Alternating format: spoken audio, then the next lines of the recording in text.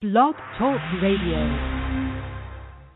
I always wait for that Blog Talk Radio to come on before I get started. To our off-the-shelf listeners, I want to welcome you to another. It is absolutely gorgeous. The trees outside are almost like an autumn orange and yellow, and leaves are all over the ground outside of the area where I live. The other night it was snowing, so it's really, but it's absolutely beautiful. The sun is shining. It's a gorgeous, gorgeous day.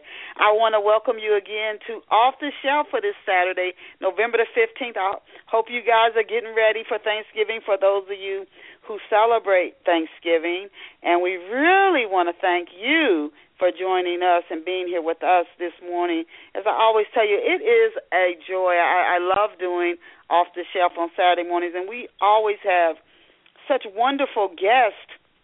I've learned something from every guest we have had on the show, and I know our listeners enjoy the guests that we bring. For those of you who are loyal listeners who've been with us for going on 11 years, I want to thank you for being here with us. And I like to let people know early on in the show, I know some tune in after we're midway through, and some like to catch the show in the archives.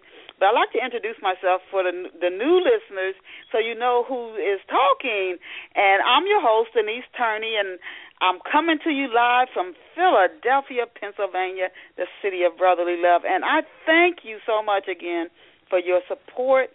I want to tell you, if you love mystery and romance, and if you enjoy watching relationships evolve and you value rich entertainment, if you love those things, I really think you will love Love Pour Over Me. It's very thought-provoking, and you're going to feel deep emotions as you read the story, particularly as you watch the relationship between a man and a woman, and the same man and his father. They have a complicated relationship as you watch that evolve and transform. You can read excerpts of Love Pour Over Me at chistel.com, CHISTELL.com. It's in print and an ebook format, so you can get it at Amazon, you can get it at Barnes & Noble, you can get it at Walmart. If you don't see it on the store shelves, just ask the clerk for it, and they can special order it for you because it's carried by the largest book distributors in the world. So remember, treat yourself to a copy of Love Pour Over Me this holiday season. And now let us go and meet our very special off-the-shelf guest. I enjoyed, as I always do, researching for today's show. There's two different angles we're going to cover in the show, focusing mainly on the author's this special guest's first novel. And our special guest today is Dr. Joan Curtis. And Dr. Curtis is an award-winning author. She is the author of the books her first novel, The Clock Strikes Midnight. Her other books are Hire Smart and Keep 'Em, and that's something that, as someone in the corporate world and with a lot of human resource experience, I know a lot of business managers are challenged with that today. Hire Smart and Keep 'Em, The New Handshake, Strategic Interviewing and Managing Sticky Situations at Work, if you've ever been in any of those, to our listeners. And in addition to being a writer, Joan is an avid reader. She grew up in North Carolina, and today she makes her home in Georgia. You can check out Dr. Joan Curtis online at joancurtis.com, and she kept it simple, and it's spelled JOANCURTIS. Again, that's JOANCURTIS.com. As I always tell you guys, you can go over to joancurtis.com now. You can learn more about her books, her novel, The Clock Strikes Midnight, and her other business-related nonfiction books, which you might find useful, or you might be able to tell somebody at the company where you work if they're meeting a challenge like finding good talent, hiring them, and keeping good talent. You can introduce them to some of her books like Hire Smart and Keep 'Em. But you can find out more about them by just going to her website as you listen to today's interview. Again, it's joancurtis.com. Welcome to Off the Shelf, Joan. Thank you very much, Denise. What a nice introduction. I appreciate that very much. We're very happy to have you here with us. I always like to give our off-the-shelf listeners, because after 11 years, they've met and we've introduced to them so many different people from all over the world who love literature. And some of them are in the business where they own their own businesses. Some of the other guests we've had on. I like to give our listeners some backstory on our guests. So that said, what was it like for you growing up in North Carolina, and what part of North Carolina did you grow up in? I grew up in High Point, North Carolina, which is in the Piedmont part of North Carolina, near Greensboro, Winston-Salem, that area. I was actually born in Winston-Salem, but I grew up in High Point, and it was a great place to grow up. I lived in a neighborhood, a small neighborhood, and the Clock Strikes Midnight, the new novel that's coming out, the neighborhood that I basically created is very similar to the neighborhood I grew up in. And, in fact, when my mother read The Clock Strikes Midnight, she said, wow, that sounds like Otteray Drive where we grew up. And it really did. The neighbors knew each other. We all kind of connected. As children, we played with various kids in our neighborhood on the streets and lots of times till late at night. It was just a very nice place to grow up. And I think it still is. Of course, the town has changed a lot, but it's still not too different than when I grew up there. Okay. And you know what? When I go back and I think about my days when I grew up, I hear so many guests come on and say that how things have changed, and you all knew your neighbors, and it seemed like neighbors were almost like an extended part of your family years ago. Of course, that's different in many neighborhoods today, but it's always a warm feeling. It always pulls up a warm feeling in me when I hear guests talk about the way the neighborhoods were and how people looked out for each other. I want to talk about the Southern novel writing, Southern literacy, people like Eudora Welty, Tennessee Williams, and John Grisham, Zora Neale Hurston, and William Faulkner. They're some of the widely known and highly celebrated Southern authors, being that your roots are in the South. How has growing up in the South, if it has at all, how would you say it's influenced your writing? Absolutely influenced my writing. In fact, one of my early reviewers compared my book, my writing, to Fannie Flagg. And I was very flattered, but I think part of it is that feeling of the South. My book is set outside of Atlanta, actually in Atlanta in one of the the smaller towns, and just that sense of people connecting with each other in a way that's a little different than it is maybe in some other communities. It's all I know, so it's what I wrote. I can't really describe how it would be growing up in Philadelphia, for example. So that would be very different. I think that the Southern traditions, and one of the traditions in the South is you kind of keep all your family secrets tucked inside, and you don't talk about them. You kind of keep it covered up. There's that facade that people talk about when they meet people in the South, that smile and that hello, how are you, when there's all these other things going on. And part of that comes out in The Clock Strikes Midnight, where you see these people that seem to be functioning normally, and yet they have all these inner turmoils going on that they don't really share with one another. You know what, and that is not just the Southern part of the Southern culture, but years ago nationally, it was, you thought, families were perfect, and then it wasn't to the 1970s that people started to talk about child abuse and domestic violence. You would have never thought it was going on. It was all kept under wraps, which does make for a very good novel, and because of the cover of your novel for our listeners, again, if you go to joancurtis.com, you can see the book cover and what I'm talking about, and the title of it, what you just said, makes it even more interesting. Now, you focus on literary writing. Mm-hmm. And literary writing, generally, one of my absolute favorite literary writers is Joyce Carol Oates. But generally, literary writing, it doesn't generally sell as well as fiction that's kind of like reality TV fiction, I would guess. Did you know before you published The Clock Strikes Midnight that literary writing generally doesn't sell as well? And if so, why did you decide to continue to forge ahead with a literary novel? Well, Denise, it's not really a literary novel. And so I guess it has been described as a commercial novel. But at the same time, I love to read literary novels. And so there is that literary feel. And part of that is the strong characterization.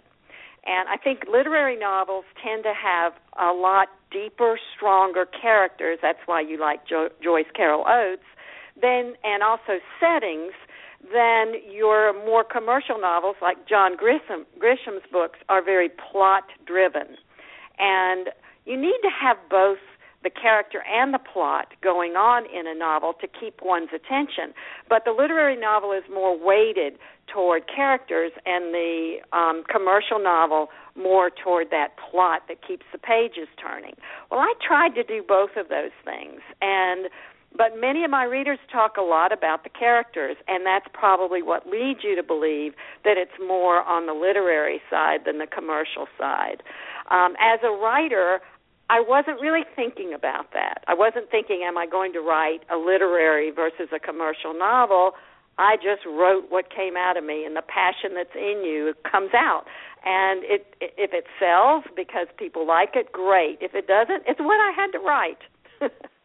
Okay. Does that make sense? I like that you follow your, and that actually is to me a mark of a literary writer. I know you said it's been described as a commercial novel, but I think people who write more literary style, they write from their heart or their soul, and I really appreciate that. When did you start writing? And I definitely want to get into our off-the-shelf listeners who are just being introduced to you to talk about some of your nonfiction books before that I talked about when I was introducing you before the end of the show. But when did you start writing The Clock Strikes Midnight? And can you tell us the process that you used to create the book? This is really such a hard question for me to answer because it's not as I know people would like me to say something, well, I started it last year and went through blah, blah, blah. Well, unfortunately, I started this book probably 20 years ago. You're the first person, Denise, I've confessed that to. 20 years ago. And it began as a very different kind of book. The original title, manuscript title, and a lot of times your manuscript title does change, was Drawn Curtains. And that was what I alluded to in the very beginning when you asked about southernness. And the reason it was called Drawn Curtains was it was like we drew the curtains, and so others couldn't see what went on in that house, in that neighborhood. And the book, the characters were teenagers when it began, and when I started this book 20 years ago, I wrote from the point of view of those characters when they were teens, and then they grew up to adults, and the story evolved. Well, and what would happen, so you understand, is I would write the fiction and then put it aside because fiction is very hard to get attention from agents and publishers. I'd put it aside and for quite a while, and then work on nonfiction. And that's when I started writing my business books. And I would distract myself with those, and then I would come back to the to the fiction writing, back and forth over time until I'd say like 3 years ago when I picked it up again. And at this point, I turned the book upside down and decided rather than use the current manuscript, I would rewrite it from the point of view of those teenage characters as adults from that point forward. And that's when The Clock Strikes Midnight emerged in a very different kind of book. And so that process, and I would not recommend that to aspiring writers, but that was the process I used. Can you tell that I got to tell you, we've had guests on who've started their novels maybe 5, 7 tops. I think you had a record now with 20 years. I think you had a record. Can you give our off-the-shelf listeners a brief synopsis of The Clock Strikes Midnight? This is a story about two women, two sisters, who experienced a lot of turmoil and trauma as young people. And the first was the loss of their father when they were, one was 6 and one was 9. That loss produced a strengthening in their relationship, a bonding as sisters. But something tore them apart and later. And what tore them, I can't tell you what tore them apart because I don't want to give anything away, but what you have to know is because of that, one of the sisters leaves, and she actually moves to Savannah and breaks all ties with her sister for 20 years until she learns, right at that point, that she has cancer and she has basically 3 months to live, according to her doctor. That pulls her back to her hometown outside of Atlanta and her family in order to rectify and kind of make up for things she'd done in the past and basically revenge her mother's killer. Wow. Now you said their father passed when they were young. Yes. It sounds like they've had their share of trauma. How old is Janie Knox? And is she like how old is she when her mother is murdered? And what's going on in her life at the time that event occurs? When her mother is murdered, Janie is 17 years old, and she's a pretty rebellious teenager. And later, and not long after that, she leaves and goes to Savannah. She basically abandons her family. Her sister Marlene is 2 years older, and so she was 19 at the time her mother died and out of the home at that point. When the mother is killed, Janie is her principal caretaker, so to speak, because the mother is pretty debilitated from alcoholism. Oh. Yeah. Wow. Yeah, I guess, you know what? I can see readers really pulling for these two sisters, really pulling for them. Why is Janie's stepfather, I don't want you to give the story away, but why is her stepfather, why is he the one who is accused of murdering her mother? Without telling the whole story, I don't know if you can answer that without giving it away. Well, I think I can say enough that would not give away or not spoil the story. But the stepfather is not the nicest person in the world, and he and the mother did not get along well. And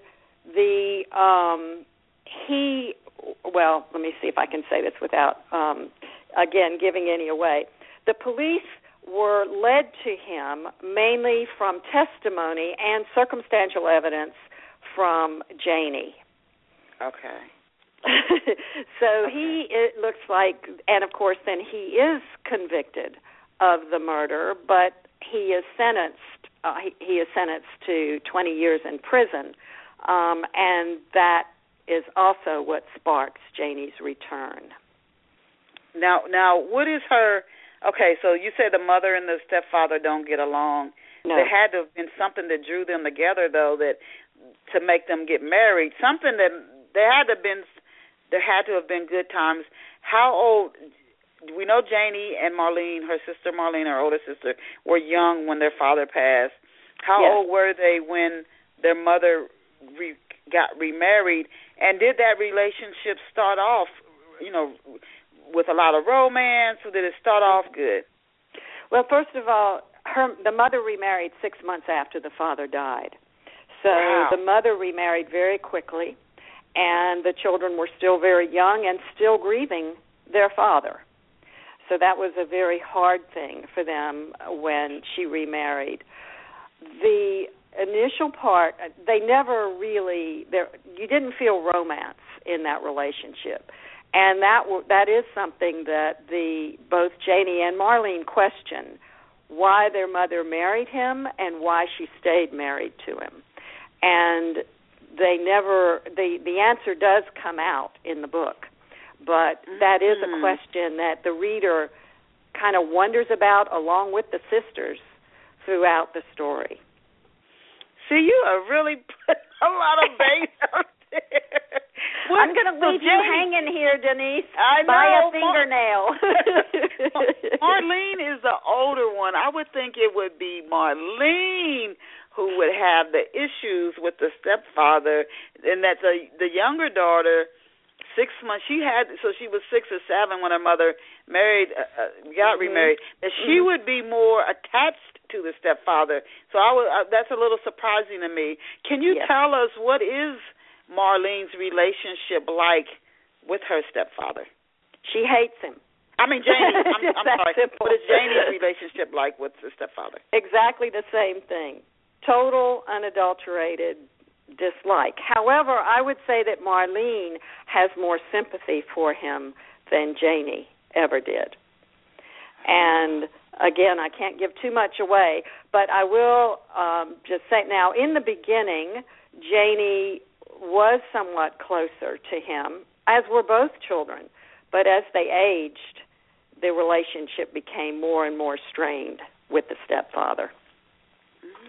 And you know, the funny thing about this is you're asking me a lot of questions that really are backstory for The Clock Strikes Midnight and come into the psychology of the two sisters, because when the book opens, Janie is 37 and Marlene is 40 or almost 40.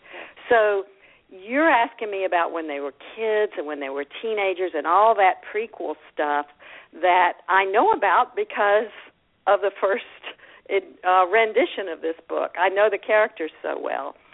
And I really think that the reader, as they read, will also pick up on all this and understand it, even without all that background information. Also, okay, Janie's 37, Marlene is 40 when the book opens. You don't go back and do flashbacks and take the reader back to when they were younger and things that happened years ago? Yeah, I do, some, but it's obviously going to be, like, there'll be flashes of insights and enough flashes that the reader can deduce what life was like at that home on Briardale Lane, which is the neighborhood where these two children grew up.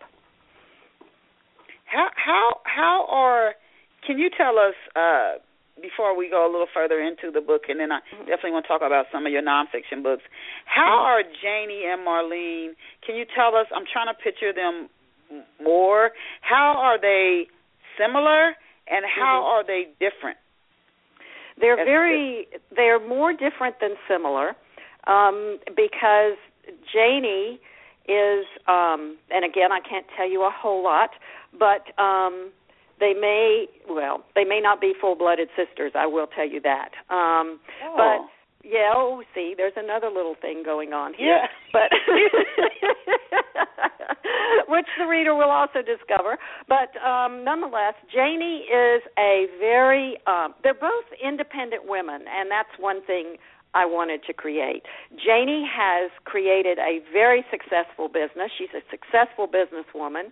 She has her field is really, I guess, beauty salons is what I would say.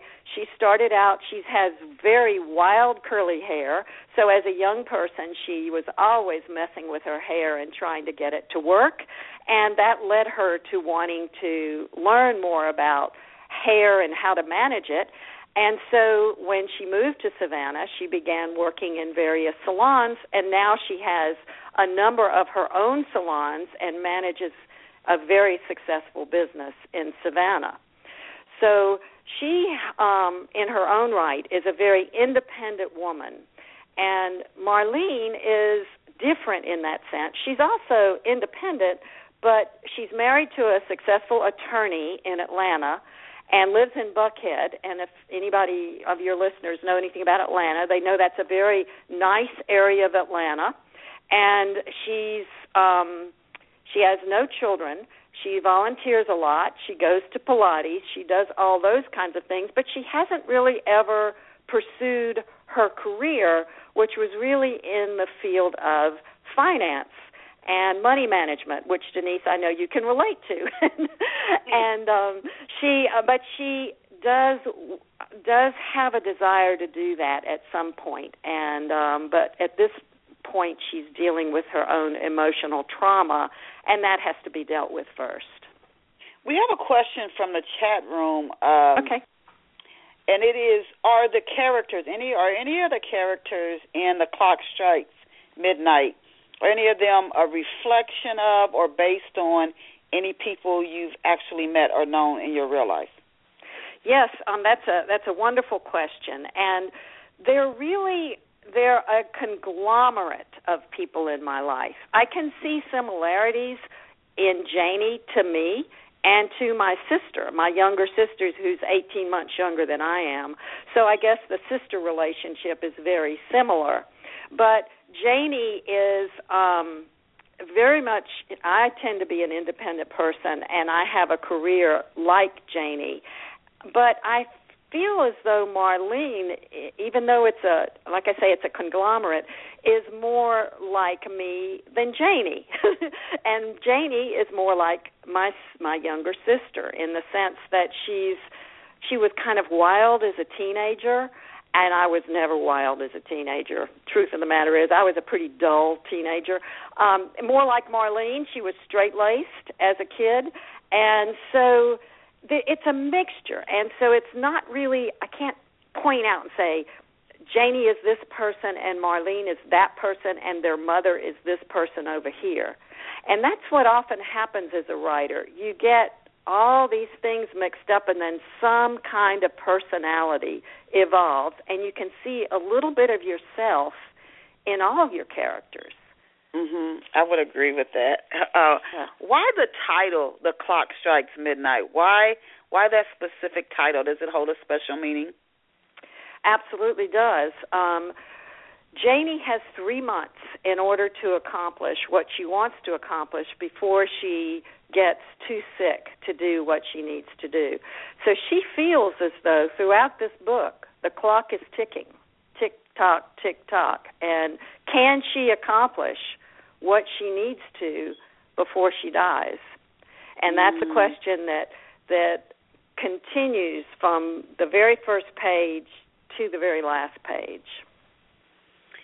I have to ask you this. Does the reader have to read all the way to like the last 5 pages before they get an answer to the question that the book introduces? I'm sure a question early on in the reader's mind. Do they have to read all the way to like the last 5 pages before they're like, aha, that's it?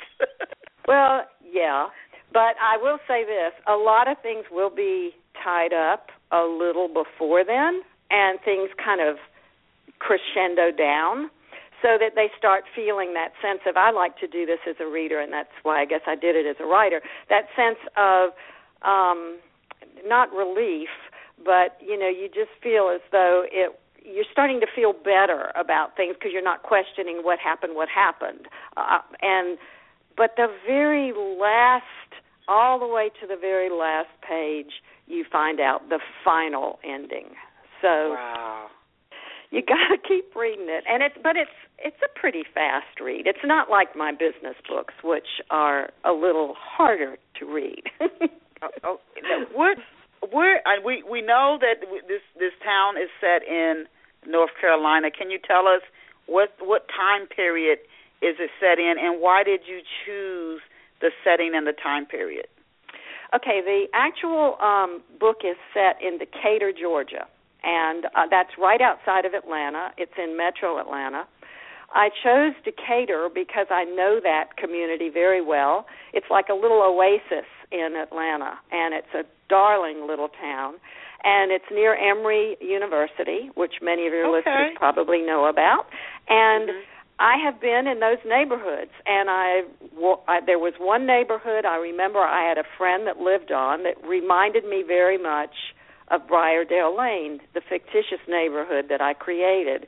And so I just felt like that was just a good spot. And being close to Emory, being that close to Atlanta is what I really wanted. So the time period is now. I mean, the clock strikes midnight is set in the present time, but the flashbacks take you back to like the late 60s, and so when they were young people in the late 60s and early 70s. Okay. Is we talked about the characters, if they are in any way based on somebody that you knew personally. Mm-hmm. The event in the story, I know we had a guest on who said they saw something in a newspaper. Writers will pull something out of a newspaper article. They may not stick with the event detail for detail, but they'll write a great novel based off of something that happened in real life. Mm-hmm. Did you do that with The Clock Strikes Midnight? Was there something that happened you saw on the news or something you on television you heard and you based this story off of it? If not, where did you come up with the ideal for this story? It's like it has spider legs, so many interesting points to it. Did you get it off of a real life event? And if not, where did the ideal for the story come from? I love the spider legs. No, I did not get it from the newspaper. And what happens to me as a writer, now some of my stories do come from events that I've heard or read about, but this one did not. And the characters just took over, and the relationships happened. And it seemed that when the book was when I first started the book, I had no idea really where it was going to go.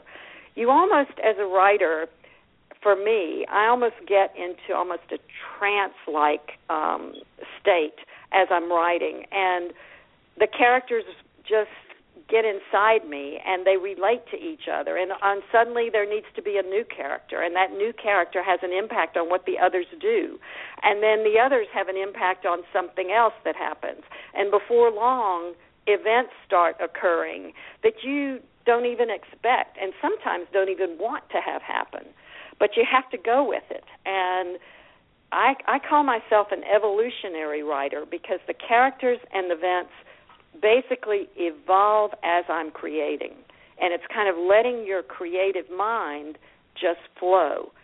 Now, that creates sometimes a tremendous editing nightmare when you have to go back and really fix all the things that don't work, but at least it gets it, and I suggest this to many writers, new writers, it gets it out there so that then anybody can go back and fix it, but it's that creative process not to stop that flow, and that's how I've learned how to write.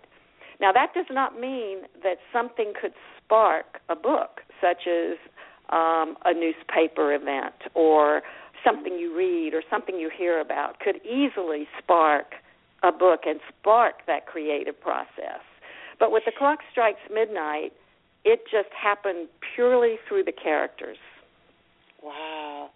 I find that fascinating. You just sat down and said, I'm going to write a novel.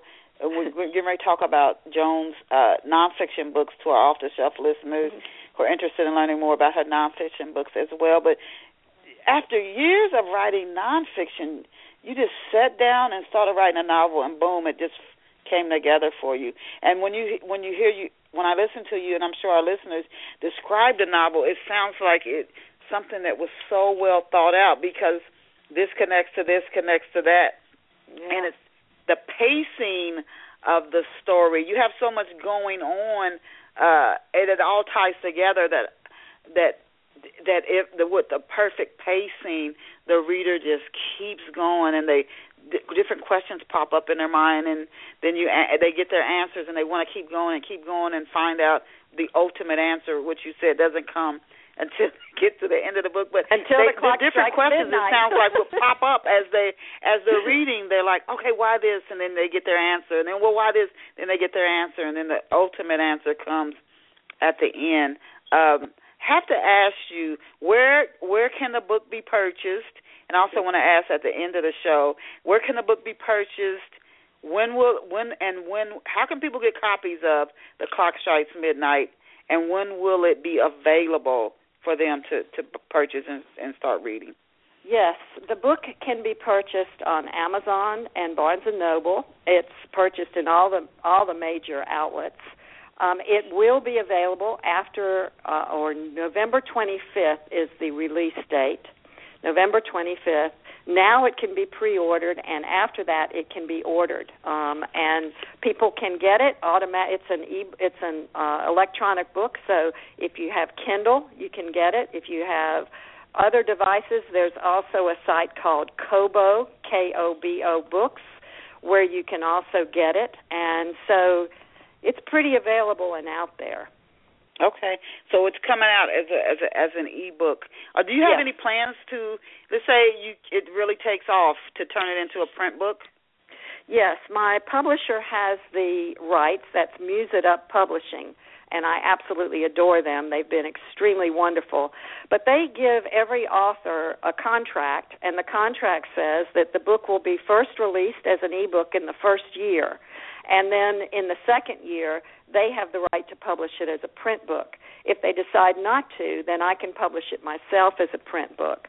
But the way the publishing industry is going, as most of us know, there are fewer and fewer print books coming out, more and more e-books. And so this is the route that they take, and many, many other publishers, particularly small publishers, are doing this and publishing the book first as an e-book and later sometimes as a print book. But there are going to be fewer and fewer print books published. That's just the bottom line.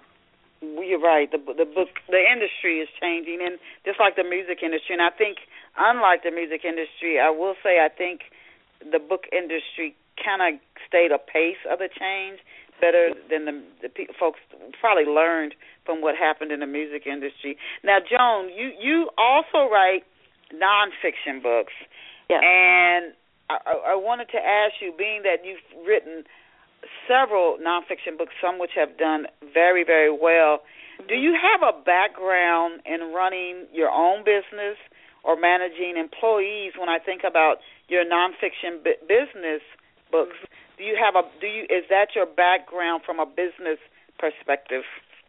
Yes, actually, I am a communications coach and a communications consultant, and I began my business doing workshops and training in leadership development, and I had a staff. I was the director of a leadership development program for a number of years, and then left and went on my own and began doing leadership and training and consulting on my own as kind of an entrepreneurial businesswoman.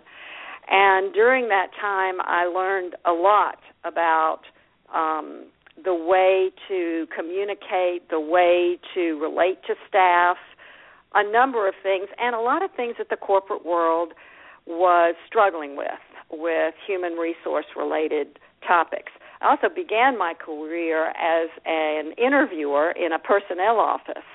So I've worn different hats over time and put them all together finally in the end when I've had my own business. Okay. Now, I have to tell you, I work for a consulting firm, and they do a lot of different things, some in the healthcare space, some in the human resource space. Now, there's so many people in America alone, in the millions, who are looking for a job they would really love going to and appreciate, rewarding. They can advance in their career, and at the same time, there are employers and recruiters who literally almost pull their hair out. Recruiting is one of the most demanding jobs. It might seem simple and easy, just talk to somebody on the phone or meet with somebody in person or online and do an interview, but that is, oh my God, the pressure on a recruiter. That said, recruiters and other HR professionals and hiring managers, they always say, yes, a lot of people are looking for jobs, but they don't have the skills to work the jobs that we have open, and we don't have the budget to spend months training these people. They've got to hit the ground running. So right. You've got this gap. You've got these millions of people who are looking for a job. You've got employers looking for people to fill jobs, but the ones who are looking may not have the skills. That's right. So That's right. Very frustrating. You have this gap.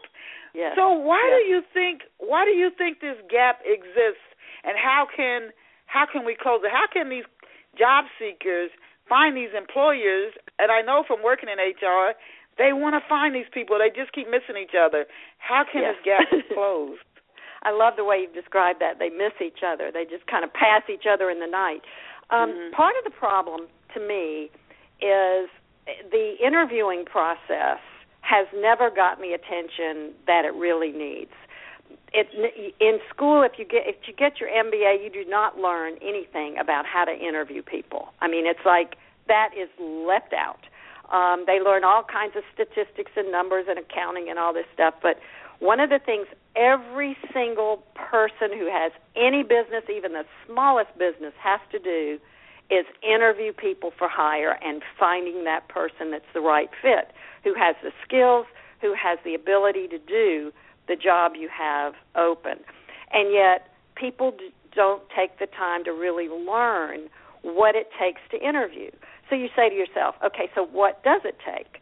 It takes the ability to get behind the superficial, to really find out what's going on and what that person has to offer us. We can't just take the superficial in an interview. If you do, you're going to have this same problem all the time. You're going to be hiring people who don't fit, hiring people that don't work, hiring people like you that might not be what you need for that job. And there's so much that goes on, and that's why in my book, Hire Smart and Keep 'Em, I take people through that whole process of what I call strategic interviewing. And that's strategic interviewing means interviewing with a purpose and a strategy and going beyond just that superficial, hello, how are you, let's have a conversation, let me ask you questions I ask everybody and you know I'm going to ask so you have perfect answers to. I mean, that's not an interview.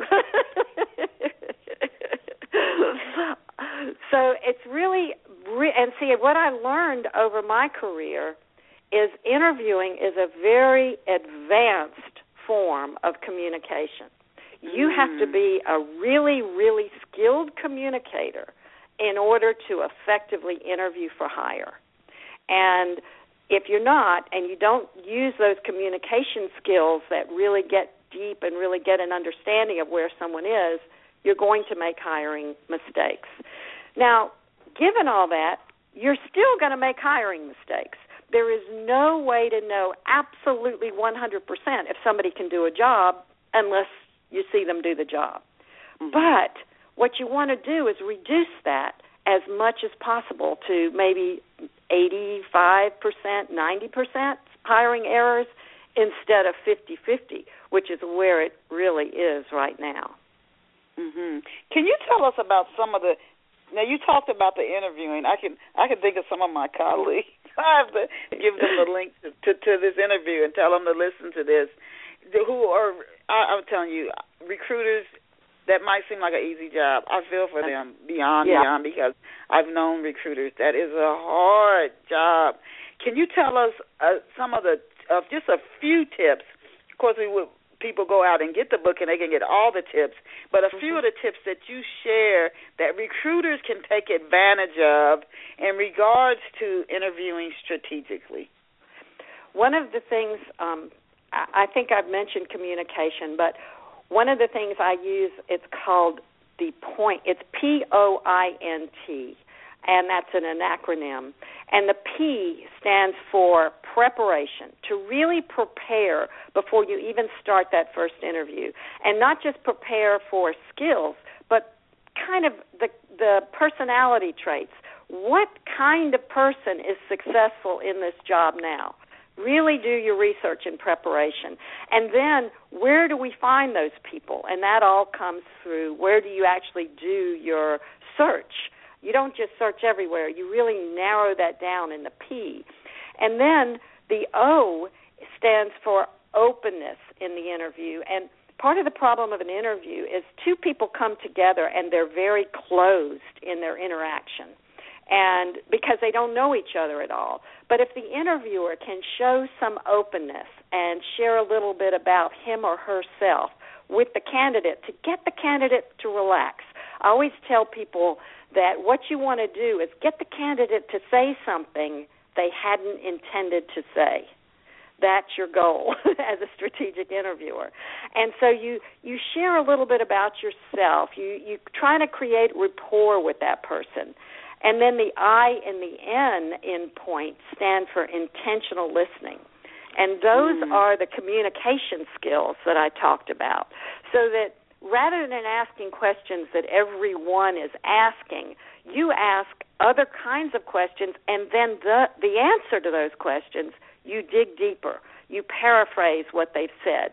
You reflect back what they said. You keep digging deep, deep, deep until you get to the bottom of that response. Then you go to your next question. Often in an interview, you ask a question, and then they give you an answer, and then you go to your next question. And that's not strategic interviewing. You dig, dig, dig, dig. And finally, the T stands for testing, or really testing that candidate, the candidate's fit for the job. Sometimes an excellent candidate is not a good fit for that particular job. I mean, they may be really, really brilliant, but your job is mundane, and they're going to be bored in the first 10 minutes, on the job. So that's where you go through the entire POINT, and that's what a strategic interview is. It takes time. It takes a lot of upfront, work, but it's worth it because you save time and money on the back end. We have some other questions from the chat room that I definitely want to get to, but in listening to you, I know that what you share, there's a great need for it. Do you speak to HR groups or recruiters? Are you available to businesses, to different organizations? I know you have your book, Hire Smart and Keep 'Em, but do you also speak? And if so, how can somebody, if they did want to reach out to you, if they wanted you to come speak to their organization? Yes, in fact, that's what I'm doing when I'm not writing fiction, Denise. And my book, Hire Smart and Keep 'Em, of course, can give them a lot of information about what to do, but I do still work as a consultant, and I do still do training, and a lot of training for people on strategic interviewing. And I actually do more classes related to that than I do anything else anymore. I used to do team building and a number of other types of workshops, but I've really focused on this because there, as you say, there is such a need out there to try to find the right people and not to make those very expensive hiring mistakes.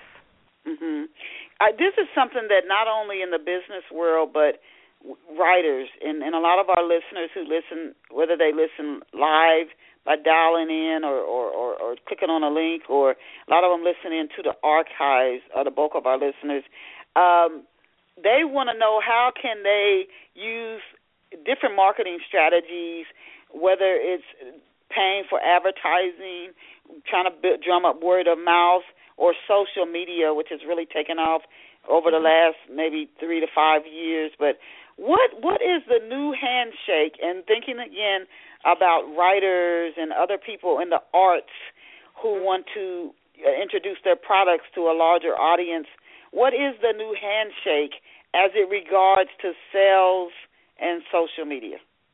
The new handshake is exactly what it says. We are no longer, well, I can't say we're eliminating completely that face-to-face reach out and touch and shake someone's hand, but we've gone beyond that. And the new handshake is all the networking that we do through the Internet and through social media. So looking at sales and social media, the salesman that used to come at your door and shake your hand, or other places where they would shake hands in networking meetings, That's changing, and a salesman who only does that and goes out and, really just tries to do face-to-face with clients is going to have a hard time in this global world. So the world is requiring us to go beyond that face-to-face and begin looking for networks and opportunities to find our clients online and where they hang out. What are some practical steps, Joan, that our listeners can take, regardless of whether it's a business or, again, arts, their background? What are some practical steps they can take as it regards to social media? A lot of people just want to get a lot of followers, and then they want to push out, I have a book for sale, and then that's right. it. And the people, I've been told time and again by people who have years and decades, whether it's in marketing or advertising, that is the wrong approach. Yeah. Can you give us some practical steps that our listeners could start taking advantage of, like right now, as it regards to using social media to help with sales? First of all, the relationship building. The relationship building is the most important thing in order to sell your products. Everybody says that. Even in the old days when we shook hands, what were we doing? We were not shaking hands and saying, oh, I have this to sell. We were shaking hands and saying, this is who I am. Let's build a relationship. So my first thing is to find out, first of all, which social media you want to use. Don't try to use them all, because if you do, you'll go nuts. Figure out where your client base is. For me, as a writer, I have to focus on things like Goodreads. Goodreads is where readers hang out. It's not the most fun to use. It's a little bit awkward. It's not as easy as Facebook and Twitter, but it is an excellent place for me to hang out because readers are there. And what I need to do is not, like you said, put my book up there and say, come buy my book. What I need to do is build relationships with those readers, interact with them on their blogs, talk about other people's books, share good content with them. And if you sell any product, what you want to do is help people understand good content about that product, not just trying to sell your product. For me, I give them writers' tips for writers. I do book reviews on other writers' books because readers want to read that. I do interviews with other writers because readers enjoy that. All of those things. And then I'll stick a little something in about my book. So you build relationships first. You don't go to all the social media. You pick the ones that are the best for you. Get really good at that one. And what you said, Denise, about building your platform and then just selling your book, I have a colleague writer who had something like 18,000 Twitter followers. And I thought, wow, that's amazing. Wonder how he did that. And right. I looked at those followers. They were not quality followers, trust me. You want to build your platform with the right people. Otherwise, what is the point? Right. Otherwise you've got people that really aren't paying attention to you. And so you want to be careful to build relationships, pick the social media that work, and get a platform. It doesn't have to be 18,000. It may very well be 5,000 really, really good quality people. And I agree. Somebody who cares about your message and who that's very important, and who's going to support. They're really interested in what it is you have to share, and not. Although with social media, when it comes to numbers, if you have a lot of followers, other people will follow you just because they'll say, wow, she has 18,000 followers. She must really be popular. Or people just go along with the crowd. So in part of it, that's one way you can get people who might be interested in you because they'll just follow because everybody else is. But you want people who really care about what you have to say. So when you send out tweets, they don't even pay attention to them. You want people who will pay attention to your messages when you send them out. I definitely want to ask, we only have 6 minutes left, and I want to ask, I have several other questions to ask you, but I want to get questions from the chat room. How can someone start writing, Joan, if they've never written yet. But you hear people say, I have a novel or a nonfiction book inside of me, but I don't know how to get it out. Do you have any suggestions or advice you can share with someone who wants to get started writing, but they haven't yet? First of all, I would say don't make your goal, I'm going to write a novel or I'm going to write a book, because that is daunting. It's like, oh, my God, and you'll never start. Your goal is to say, my end result may be a novel, but today I'm going to write 500 words, and I'm going to write 500 words every day for the next week. Then I want to see what I have. So that seems manageable. 500 words is merely 2 pages, okay? Double-spaced pages. So look at it that way. Don't try to make it that big goal. Now, if you're going to write nonfiction, what you end up doing is writing a proposal for a book. So you learn first, how do I write a nonfiction proposal? And that basically proposes what you're going to write. You write your table of contents. You write your first chapter. You do your market research. Then when you get a publisher that says, I want to buy that proposal, then you write the book. So the task for nonfiction is write the proposal, learn how to do it. The task for fiction is just write 500 words a day. Just go on and write it. And believe it or not, you're going to end up with a book. And don't edit as you're writing. I've heard every writer say that, and I can say, do not, because then it'll take you that much longer. Just like you said earlier in today's interview, just get the creative part done. Just get the ideas, get the story out there. You can always go back and edit it later.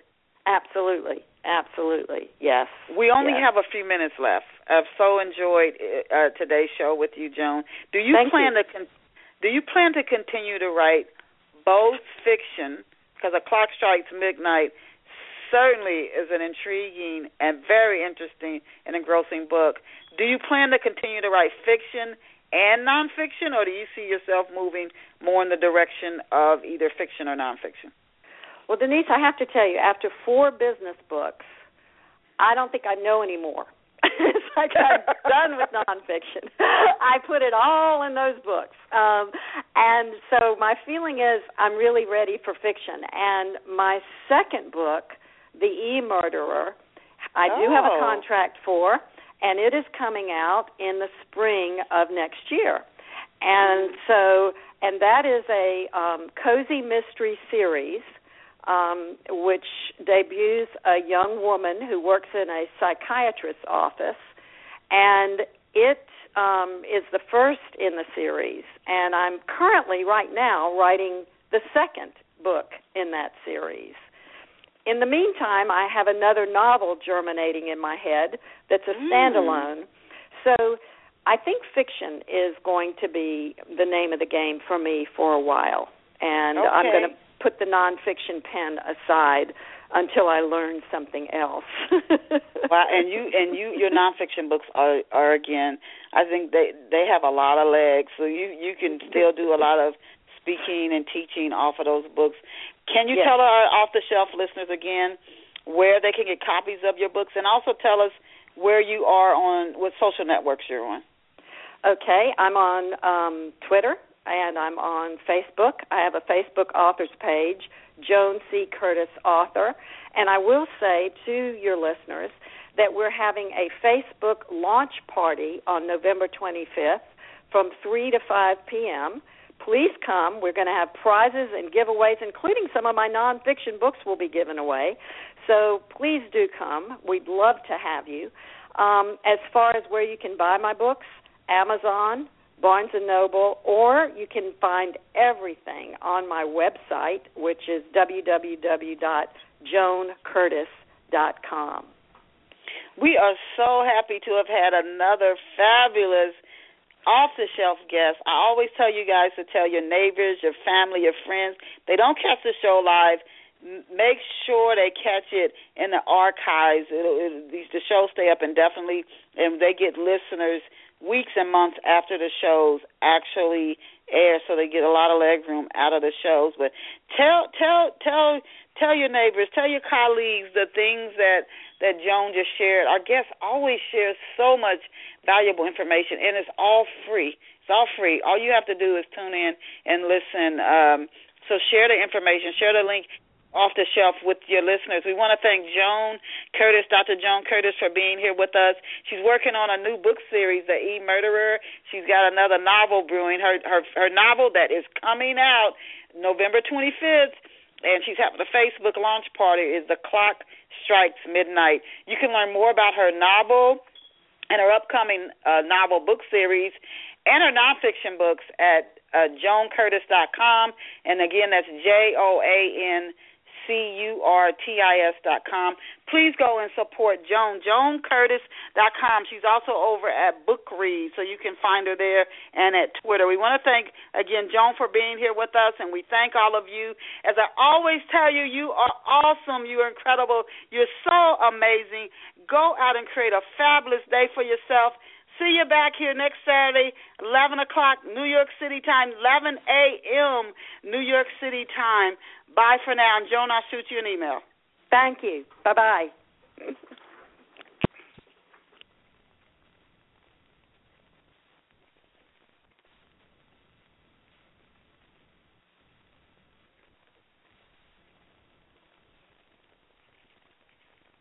Hello, it is Ryan, and we could all use an extra bright spot in our day, couldn't we? Just to make up for things like sitting in traffic, doing the dishes, counting your steps, all the mundane stuff. That is why I'm such a big fan of Chumba Casino. Chumba Casino has all your favorite social casino-style games that you can play for free anytime, anywhere with daily bonuses. That should brighten your day a little.